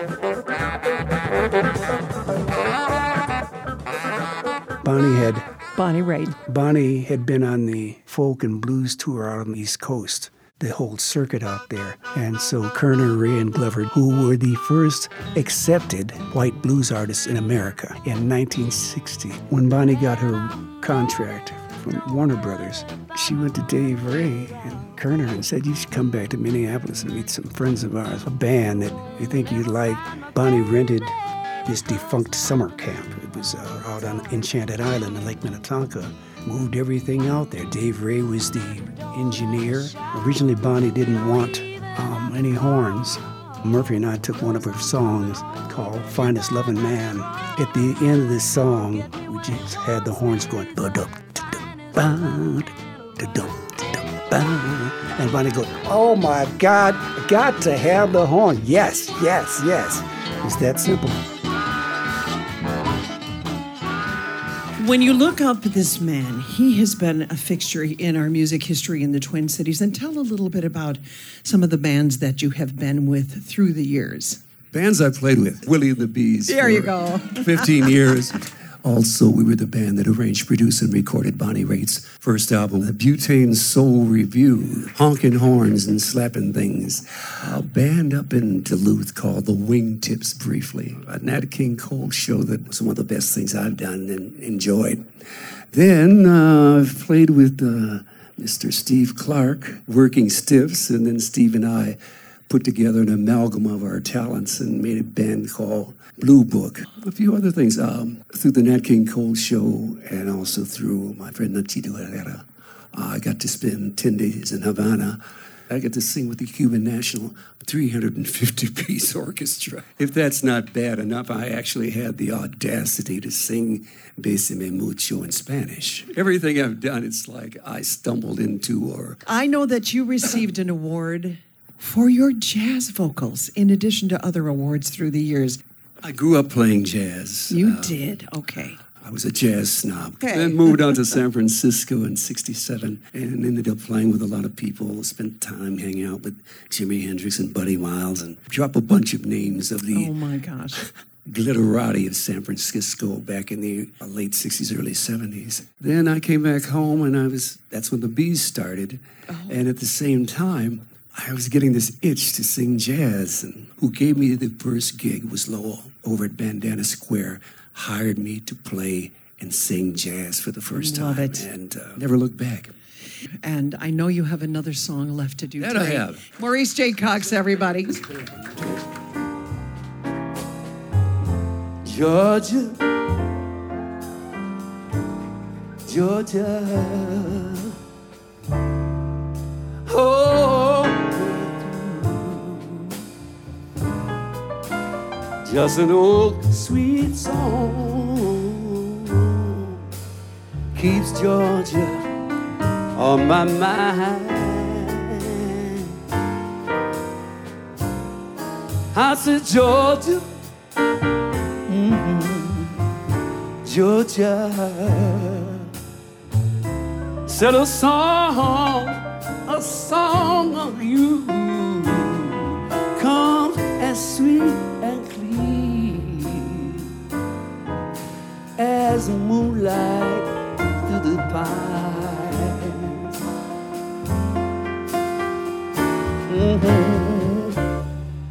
Other arms reach out to me, other eyes smile tenderly. Still in peaceful dreams I see, oh, one road it leads back to you, Georgia, Georgia. No peace to I find, just an old sweet song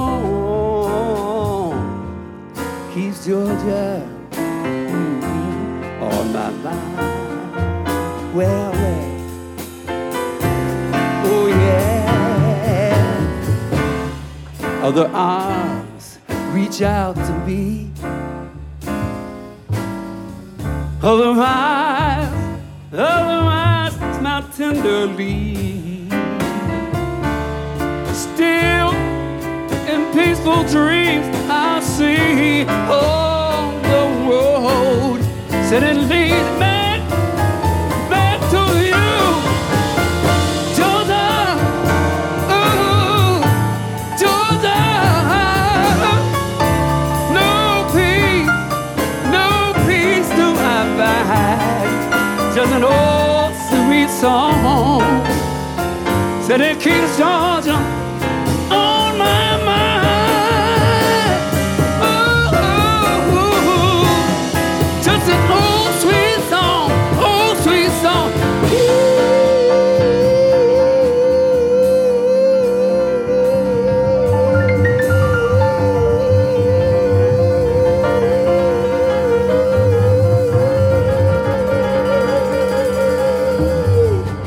An old sweet song keeps Georgia.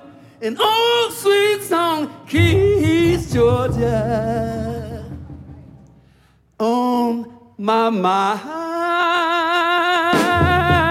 Oh. Mm-hmm.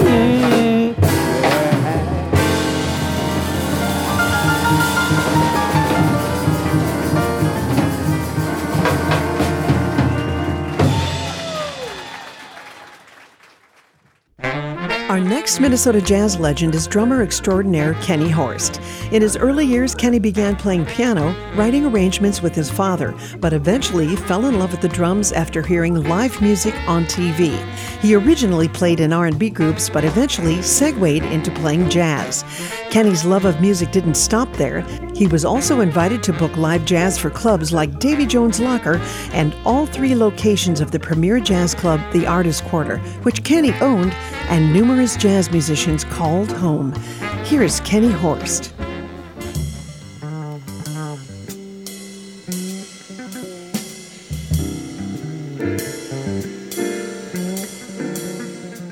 I want to welcome to the show Kenny Horst, drummer extraordinaire. Kenny Horst, you are one of our Minnesota jazz legends, and you have been for years. Thank you for being here. Well, thank you for having me, Patty. A pleasure. Talk about your home environment. Was anybody musical in your family? My dad was actually a classical pianist, and a very good one. He actually helped me with figure out chords and stuff on the piano. I had to take piano lessons for a while. I was forced into it. And yes. You know, that never works. I hated it. I loved it actually, but I didn't want to admit it because I could never go out and play with my friends. I had to practice the piano a half hour after I came home from school. And years later, I wished that I had been a little bit more open to it. Did that stick with you, the training that you had? I'm sure it did somewhat, but I thought the drums were totally opposite, and I saw a drummer and thought that looks like fun. I can't even remember who the drummer was. I had a paper out.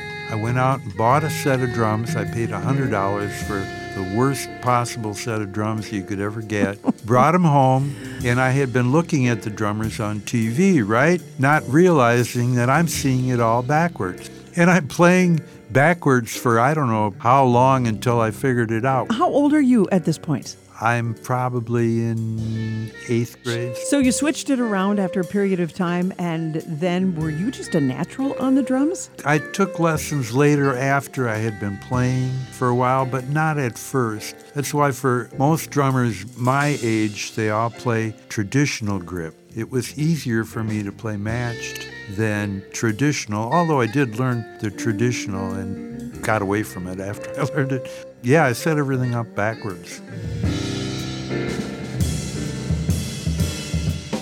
I got into a band with a bunch of kids from Hopkins, and we were doing all these teen dances and playing the popular music of the day. We would sometimes back out-of-town people. I remember playing with the Grand Ole Opry. At the time, this was like probably early 60s. They really didn't like drummers, but they had to have a drummer for the Grand Ole Opry show. They told me the one thing, play with a brush, one stick, no hi-hat, no bass drum, just a snare drum, brush, and a stick. I was too young, too dumb to be offended.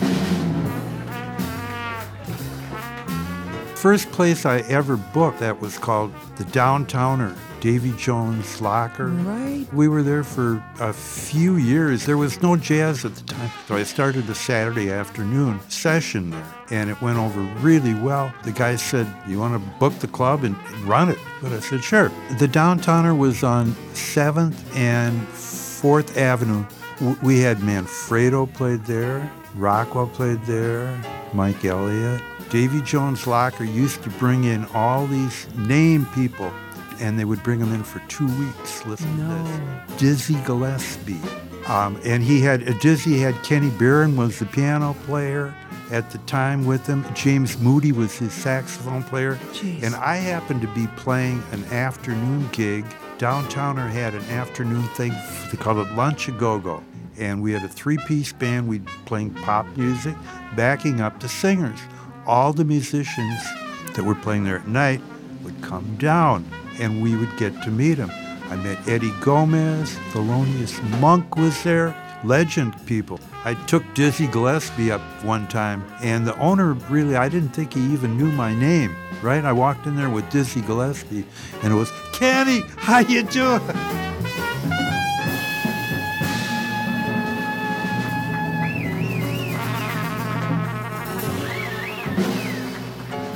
There weren't many jazz clubs. I think that's why I got the Downtowner and started that. The Artist Quarter came shortly maybe in the 80s, I think I started at 26th and Nicollet. All right. I had done a few gigs with Mose Allison, and Bill Warner owned the Artist Quarter at the time. He had booked Mose Allison in there, and Mose told him, "Call this drummer." Mose gave Bill Warner my phone number and said, "Have him get the bass player." Through that, I got to know Bill, and I did a little tour that Bill had booked, and Mose used me on that. One day, Bill called and said, "I'm going to turn the Artist Quarter into jazz full time, and would you book it?"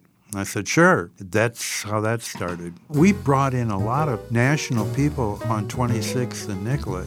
Joe Pass, Herb Ellis, Charlie Bird, Harold Land. Mose played all 3 AQs. Lou Tabakin played all 3 AQs. And then you realized that was coming to a close for what reason? Some guy had bought the property, and he was going to phase the AQ out. This was closed in 1990.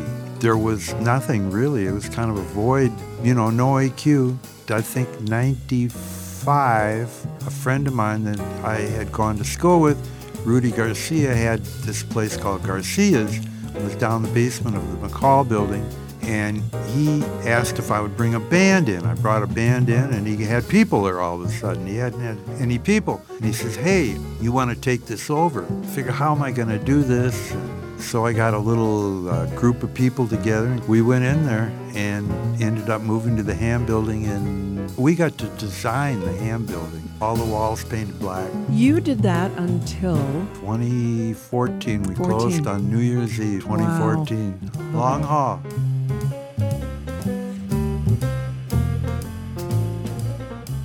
It got to be too much of a devotion, and I mean, even the playing got to be secondary, because we were always one step ahead of the rent guy, Oh, but I've never bounced a check, never defaulted on a bill, went out not owing anybody anything. The only one that didn't get paid was me. I mean, there were weeks that I would take a check, but I wouldn't cash it. I had a whole drawer full of uncashed checks. That had to be really hard. I mean, you have a family, you've got children and grandchildren. Right. That talks about the spirit of who Kenny Horst is to me, though. I mean, we had our good times. We had, a while that was actually pretty lucrative, considering it's a jazz business, but it was always up and down, you know? And when they started thinking that we're doing pretty good, they started raising the rent, and that took care of that.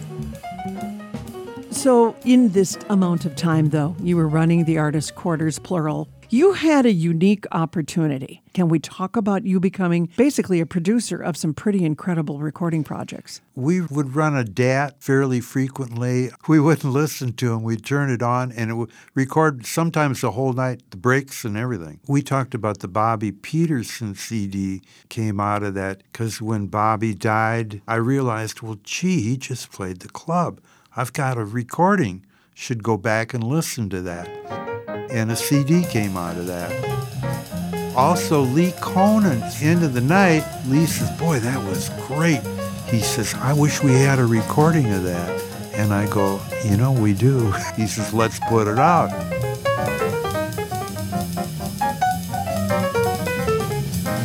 You mentioned to me the name Billy Sheil, and you managed to get a recording that you ended up putting out. Well, actually, Billy recorded that. He had brought a tape recorder, and he brought it to us, actually, and said, I'd like to put this out. We did.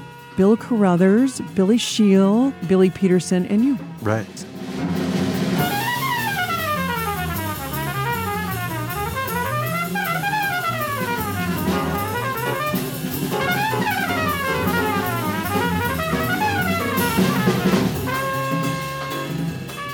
So let's talk about the Tuesday night band with Billy Holloman. At first, it was me and Billy. It was a cheap night for me. I had one guy to pay. It started out there were no people. He said, well, I'm going to start cooking. So he started cooking the soul food and bringing it down.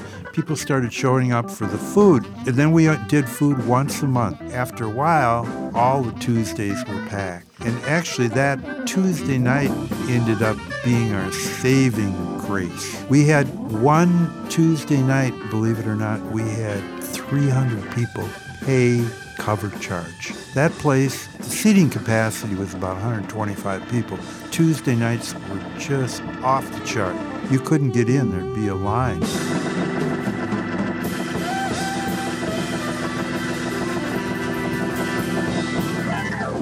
I would love to talk to you about Iris Sullivan. Iris taught himself to play saxophone and flute, and musicians all know he became a pretty good soprano sax and flute player and worked a lot as a flute player. But Ira was just one of those kind of special guys. I mean, he had more energy in his 70s and 80s than a 10-year-old. The gig would be over, and he'd still want to play. 2 o'clock in the morning, guys, let's have a session. He was just an unbelievable spirit. I think all the time about what was a highlight and what was a low. I think the financial things were always the lowlights, and that was sort of ongoing. You have to deal with that. People ask me all the time, who's your favorite person? And that, again, is possible. But I always, for some reason, always think of Mose Allison. Mose is not exactly the standard kind of a jazz guy by any stretch of the imagination, but I think the fact that he did all 3 of the AQs, and I always loved lyrics, and Mose had a song about everything. You can't mention a subject that he doesn't have a lyric for. I guess I just liked his lyrics. Ever since the world ended, I don't get out as much. People that I once befriended just don't bother to stay in touch. Well, ain't that just like living? Just like tall and straight. Ain't that just like living? Whatever happened to real life? Whatever happened to real life? So I'm looking at the lyrics on the CD that you did, one for Morris. What promoted some of those lyrics? The one that I'm most proud of, as far as lyrically, is the one for Morris, it's called. And that, it's the story of what a soloist might be thinking when he's playing a solo. And that's sort of what that song is about. From One for Morris. Yes. Screaming in the night like a fire burning bright. Sounds in the darkness penetrate the night. Made of woven thoughts, woven dreams and clever schemes. Sheets of sound for compensation, for the soul remedy. That was, that's the one I'm most proud of. Screaming in the night like a fire burning bright. Sounds in the darkness that penetrate the night. made of woven thoughts, woven dreams and clever schemes. Sheets of sound as compensation for the solar remedy. Do you have any advice for young people who want to get into this world of jazz? Don't do it. How can you talk down the voice inside that says you have to do it? We call it the curse. I think that the broader spectrum that you have, like I see these people are majoring in jazz, they couldn't play a pop gig. They're specialists, where in my era, you were a musician, you did music. Kenny Horst, drummer extraordinaire, jazz club owner, dear friend, thank you for being a part of Minnesota Jazz Legends. Thank you, Patty. It's been an honor for me. Thank you again. Thank you.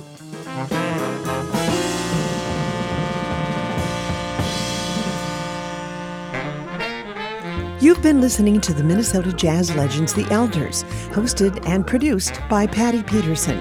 The featured musicians were backed by the house band, Phil Aaron on piano, Graydon Peterson on bass, and Phil Hay on drums. Production engineers are Steve Weiss and Miles Hansen, and Scott Melchow from Creation Audio and Plus 6 Productions. Special thanks to Crooner Supper Club for the use of their stage for the live concert. This show is brought to you by the Minnesota Arts and Cultural Heritage Fund and Jazz 88.